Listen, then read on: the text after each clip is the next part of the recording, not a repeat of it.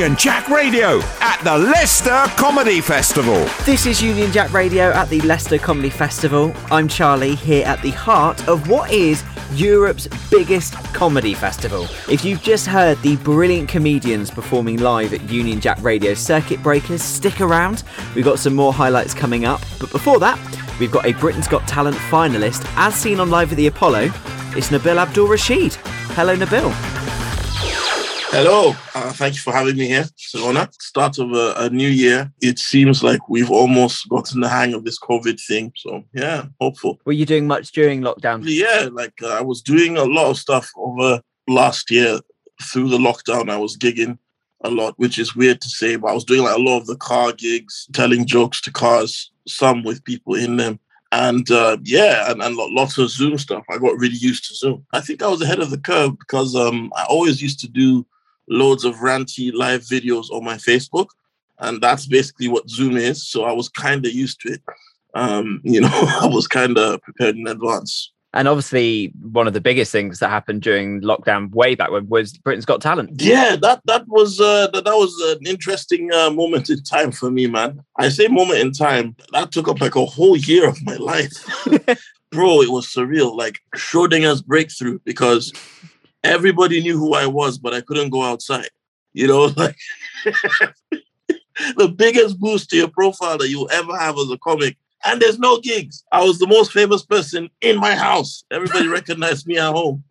But I mean, it was a major breakthrough. It helped a lot with a lot of things. I think probably the smartest decision I've ever made as a comic was to go on that show when I did, and then a whole bunch of stuff happened that kind of played to my advantage, almost as if I planned it.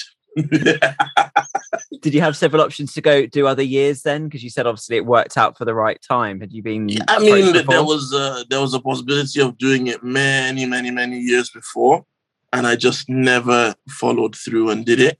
And you know what? Like many comics don't realize it at the time, but you don't always want to have the big opportunity early. You really don't.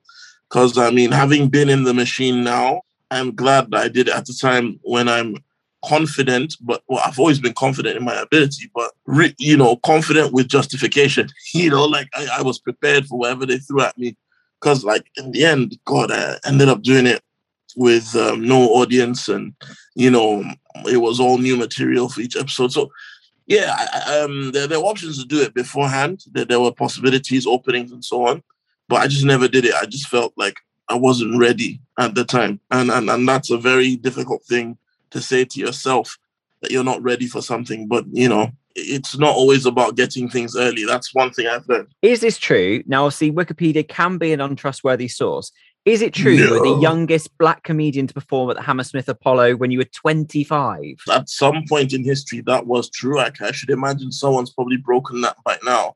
But yeah. You spoke about being ready for Britain's Got Talent. Did you feel ready at that moment? I didn't even know what ready was, because I'd only done 5 or 6 gigs. I won a competition, and one of the prizes was to open for Omid Jalili, because he had a movie at the time. And it didn't even occur to me that you do realize that 4,000 people is not the same as 300 or 40. Or on that day, when I felt what it was like to perform on that stage for all those people, I decided, this is what I want to keep on doing, and I'm going to come back here again one day. It was surreal just to see, especially as my first ever gig didn't go that well. So we find comedians sometimes do get asked about their first gig, but we're always fascinated more about the ones that follow. I mean, my first ever gig was so bad that the venue used my name as a unit of failure. If ever any comic came on, did you do half Nabil? Well, half Nabil all my days. He must have been horrible, man. What did he do? Defecate on stage. How are you going to do a half Nabil? That's how bad I was. Well, hopefully they changed that now. Yeah, I actually went back and did the gig again, and I recorded it. Brilliant. Called it The Redemption of Nabil Abdulrashid, and I put it up on YouTube. I have a thing about always going back to places where I didn't do well, doing it again. I'm really stubborn like that. There was a night, the Jongleurs night, at Tiger at the back, and it was possibly the worst setup. They had a round table in the middle, then 6 meters away there was a little booth faced away from the stage. And then like another 4 or 5 meters to the left, there was a cluster of tables. And it was just designed for comedians to bomb. And I would go there every night and watch comedians die. It was, honestly, I think I learned everything I know about comedy from that period of time watching comedians die. And is that why you're doing 2 shows back to back at the Leicester Comedy Festival? In case the first one goes badly, then you've got the other one straight after as well. Exactly. If the left hand don't get him, then the right hand will. You know, you have to double up. And also, it's a really good show. That they're back to back, and so at 2 different venues. So I love the idea that maybe you could get like a convoy of people following you. So as you're trying to go from one venue to the other, you've just got the whole audience following along. Yeah, well, the secondary school, I was voted the one most likely to form a cult, you see.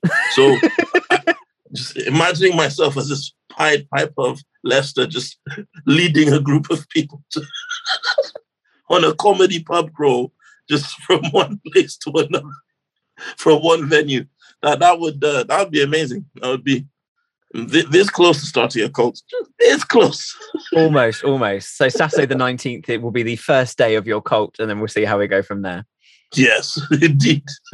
So I would like to play a game with you in a minute, if that's all right. Okay. I admit we've not told you any details other than we will play a game, so don't feel too nervous, and we'll be right back in a minute. Union Jack Radio at the Leicester Comedy Festival.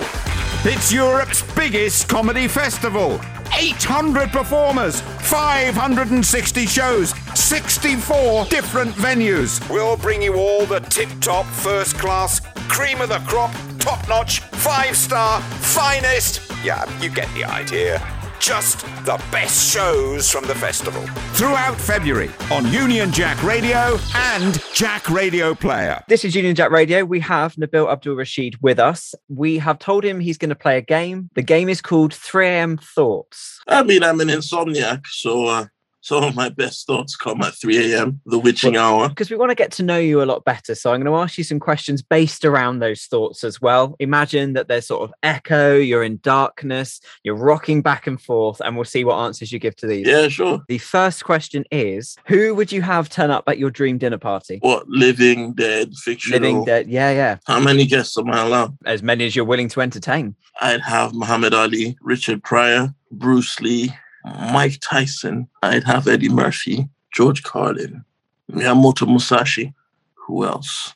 Maybe Oscar Wilde, Terry Pratchett, and Stephen King. Yeah, that is a fantastic mix. Now, the main 3M anxiety-inducing question about that is, what do you cook for them all? As much as you'd love to be having the conversation with them all, you're going to be in the kitchen. What one meal do you make to entertain all of those people? I make them Brazilian fish stew with fried rice and plantain. Nice. Is that because it's a speciality of yours, or just something that would just manage to suit all of them? I cook really well, so I mean, it's part of the reason why I'm so goddamn big. But I just think, I think that would hit everybody. I think everybody would enjoy that. I mean, I'm not sure about Stephen King. I think he probably has some weird dietary requirements. I don't know. He'd be too busy writing a book in the corner. He's got to fire them out quickly, so he'd just have to eat it and it'd be fine. Yeah, exactly. And I bet you'd write an amazing book off of the experience alone. Like Mike Tyson is a brilliant podcaster, so we could have like an amazing interview with everybody in there. I think that would be a brilliant mix of people. Definitely. And the final, most anxiety-inducing 3am question we've got: what's your most embarrassing on-stage moment you've ever had? Oh, I've had lots of those. I've had lots of those, man. Where do I start? There was this one time I was performing in Croydon, and a gang showed up in the middle. After I'd done a joke about gangs, a gang turned up and started trying to kidnap a guy in the audience while I was performing. Did they not think that this was, if I was in the audience, I think that's part of the show. I'd think that it'd be like a sort of in-play thing as well. How do you get around I think they knew it wasn't part of the show when I bailed. There was like 17 of them. I'm not taking my chances. Did they heckle at all? They literally just focused on doing the kidnapping. No, they were very polite about it. They came to deal with who they came for, but it's just that I just happened to have told a joke about gangs literally 5 minutes before they showed up. Did they have to pay to get in as well? Did they I didn't pay ask the doorman on my way out. Thank you so much for answering our 3 a.m. questions. So, Thank you for having your me, 2 man. shows. So you've got back-to-back shows on Saturday the 19th. You've got a work in progress at Grays at the LCB Depot at 7:15. And then you've also got your new show at The Big Difference at 9:30. Where can people find you on socials? I'm on Twitter, Instagram, Facebook, Clubhouse, and TikTok. Nabil Abdulrashid. And is there anything else you'd like to plug? Now, this is a tough one. What else? I mean, the show is great, and I appreciate you coming to the show. But otherwise, just follow me on any social media you've got. And pasteurized milk is the work of the devil. That's pretty much it. Nice. Unfortunately, this show's sponsored by a pasteurized milk company, so we wouldn't be able to... No, it's not. Don't worry. Welcome along to the Union Jack Circuit Breakers Night comedy show competition. We've got 8 people at the back there, all boy, and someone there in the future, they could be selling out an arena. Matthew Hayhurst. I have got a guy in the audience. I asked him beforehand to read some stage directions, and he's going to do that just so it makes as much sense for the 3 listeners at home as it does for all you guys here. A man, possibly in his mid-20s or perhaps 15, walks onto the stage. Despite his bewildered expression, he remains ruggedly handsome. I definitely would, given the opportunity. I did not write that last line. Catherine Higgins. A lot of people would tell me that I was a bit much. But recently I've decided to put like a more positive spin on it. So recently I just started calling myself a feminist. Yeah, because it means the same thing, it's just better branding. You know? I do need to watch out though, because if my personality gets any more intense, I will have to go vegan. Joanne Sarginson. Had a bit of an existential crisis when I turned 25, which I don't really think was my fault. But I wasn't feeling too bad about it until someone mentioned that if I were to enter the X Factor nowadays, I'd be competing in the 25 and overs category.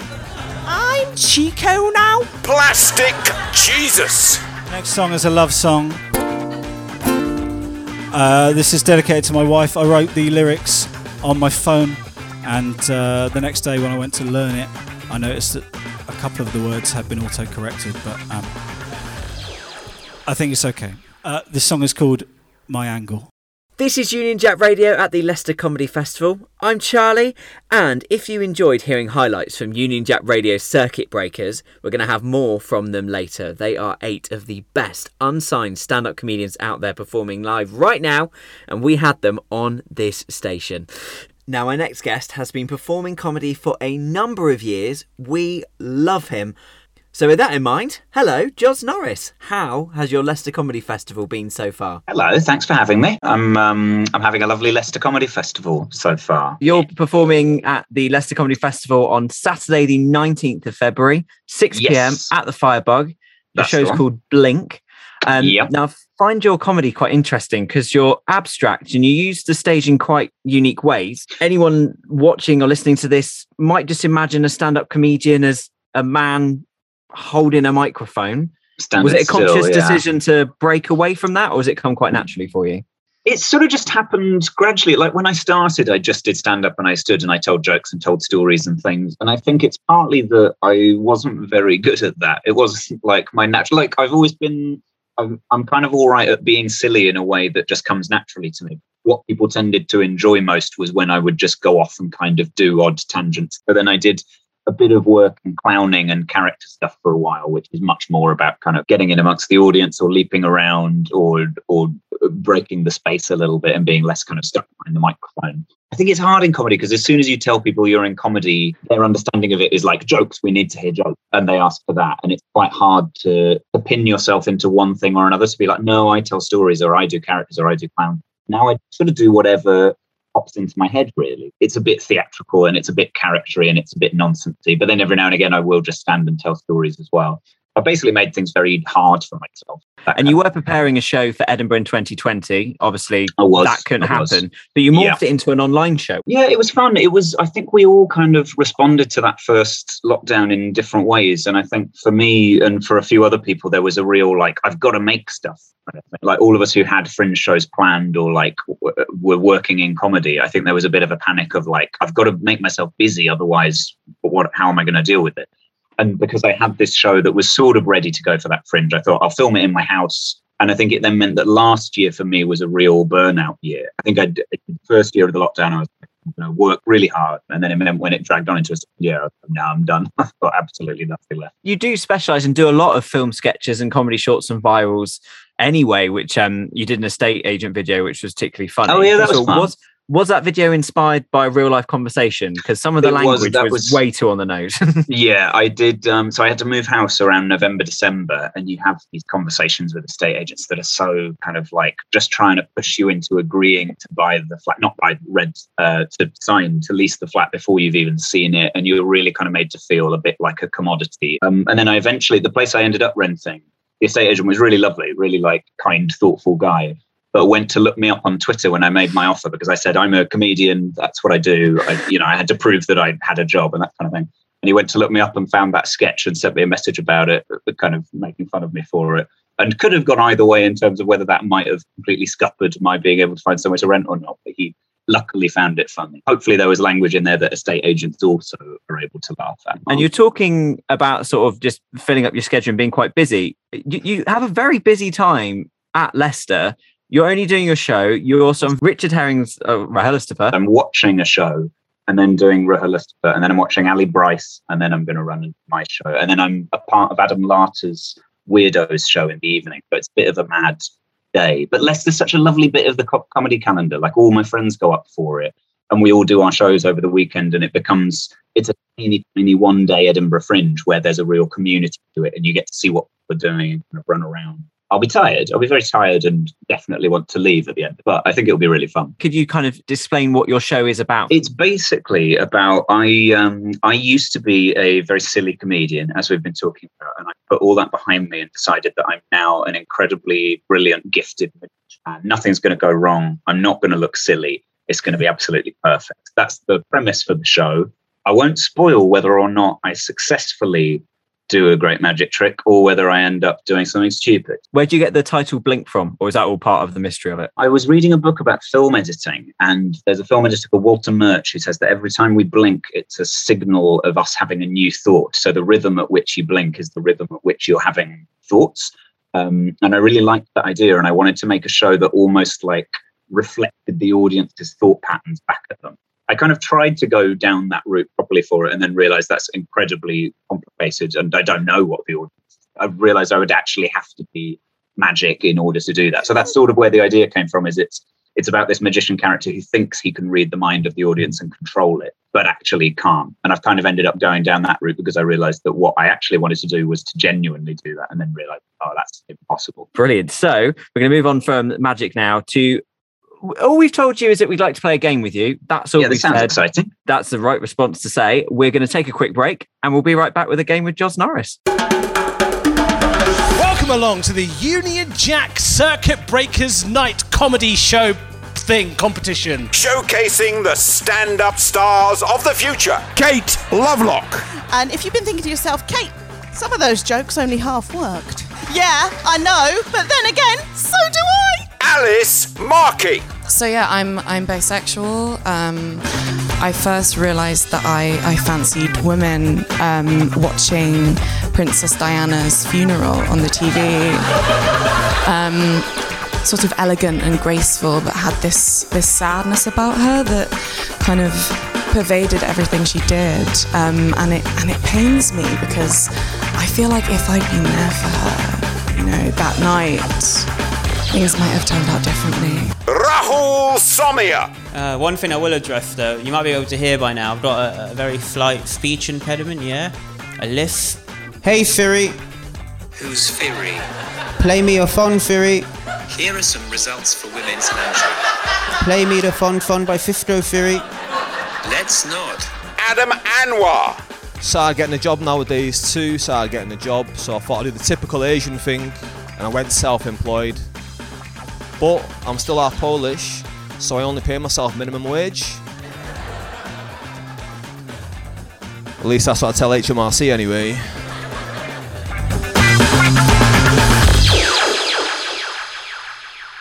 We're back on Union Jack Radio with Jos Norris, and we're going to play a game with him, which the title is called the 60-second 6-syllable sprint. It sounds like a mouthful. The 60-second 6-syllable sprint. Syllable sprint, yes. It's basically a way just to get to know you a little bit more. So Cool. we're going to ask you loads of quick-fire questions in a minute, but you can only answer with 6-syllable answers. Oh my God, that's hard. I mean, maybe it's not. Maybe it's crazy easy. It sounds a lot of fun. Count it on your hands. That's normally a tactic people do, and see how it goes. So, got them ready here. Your time starts now. How would you describe your style of comedy? Stupid man being fun. How do you unwind? Music is nice to hear. What's your pet peeve? Ooh. That's not a syllable. I mean, music. Nor are these. Marmite and it takes a lot to annoy me, actually. Marmite and slow walkers. Nice. I'm sorry. What do you like about Leicester? Comedy scene, nice bars. And what's the hardest you've ever laughed? Dropped a potato foot. Dropped a potato on my foot is the full thing. I can't really explain why it was so funny. There was lots of specific things around the dropping of the potato that made it incredibly funny. Great. Well, the time's up, so I'm just going to just ask you more about it. Oh, so I can just elaborate on the potato. Yeah, go ahead. It was on a New Year's Day. I used to celebrate New Year's Eve quite a lot. It used to be the one night of the year where I'd go a bit crazy. So there was a New Year's Day where I was feeling very, very groggy and not very with it. I dropped a potato on my toe, and my housemate said, "Potato." And I thought it was the funniest thing I'd ever heard. I couldn't stop laughing for about 20 minutes. It was the funniest thing I'd heard that year so far. I was crying. It was absolutely brilliant. That's brilliant. Well, there must have been another time I laughed more, to be honest. No, I love that story, because we thought if you're going on Rahalista Per, we thought we'd have to avoid sort of emergency question style ones, but you're right, we asked that question and we got the potato story. So what a great exclusive. Benchmarks for you now. Herring doesn't get it. I'll have to come up with a different one for him. If I hear that potato story, then you can shout out. So you're going to be appearing at the Leicester Comedy Festival Saturday the 19th. It's called Blink, 6 p.m. at Firebug. How can people find you on socials? I think I'm at Jos Norris on most social things, or you can go to josnorris.co.uk, and that's my website, so it'll have everything all in one place. So hopefully that should get you to everything you need. Was there anything else you'd like to plug? Could be anything you're doing, a restaurant in Leicester, an emotion. What would you like to mention? I guess I'm going to be very even though you've just made lovely suggestions of plugging nice restaurants or emotions. I am going to plug something that I'm doing. I've got a radio show that's coming out this summer on Radio 4 called The Dream Factory. That's a sitcom. I don't know the exact date yet. And we're launching a new podcast soon. Myself and Alison Thea Scott are doing a podcast called Can't Keep a Secret with Aura Studios, which I think end of February-ish. So if either of those are of interest to people, then I'd love you to tune in to one or ideally both of them. Yeah, that sounds really nice. Brilliant. Thank you so much. Awesome. Thank you so much. Thanks for having me. Union Jack Radio at the Leicester Comedy Festival. This is Union Jack Radio at the Leicester Comedy Festival. I'm Charlie, and that is another show done. Keep listening to Union Jack Radio every night from 9 as we bring you the best comedians from Leicester Comedy Festival. And you can catch up on everything you've missed so far at unionjack.co.uk. You can download Jack Radio Player or follow us on socials at Union Jack Radio. This is an original podcast from the Jack Radio Network. Discover more on Jack Radio Player.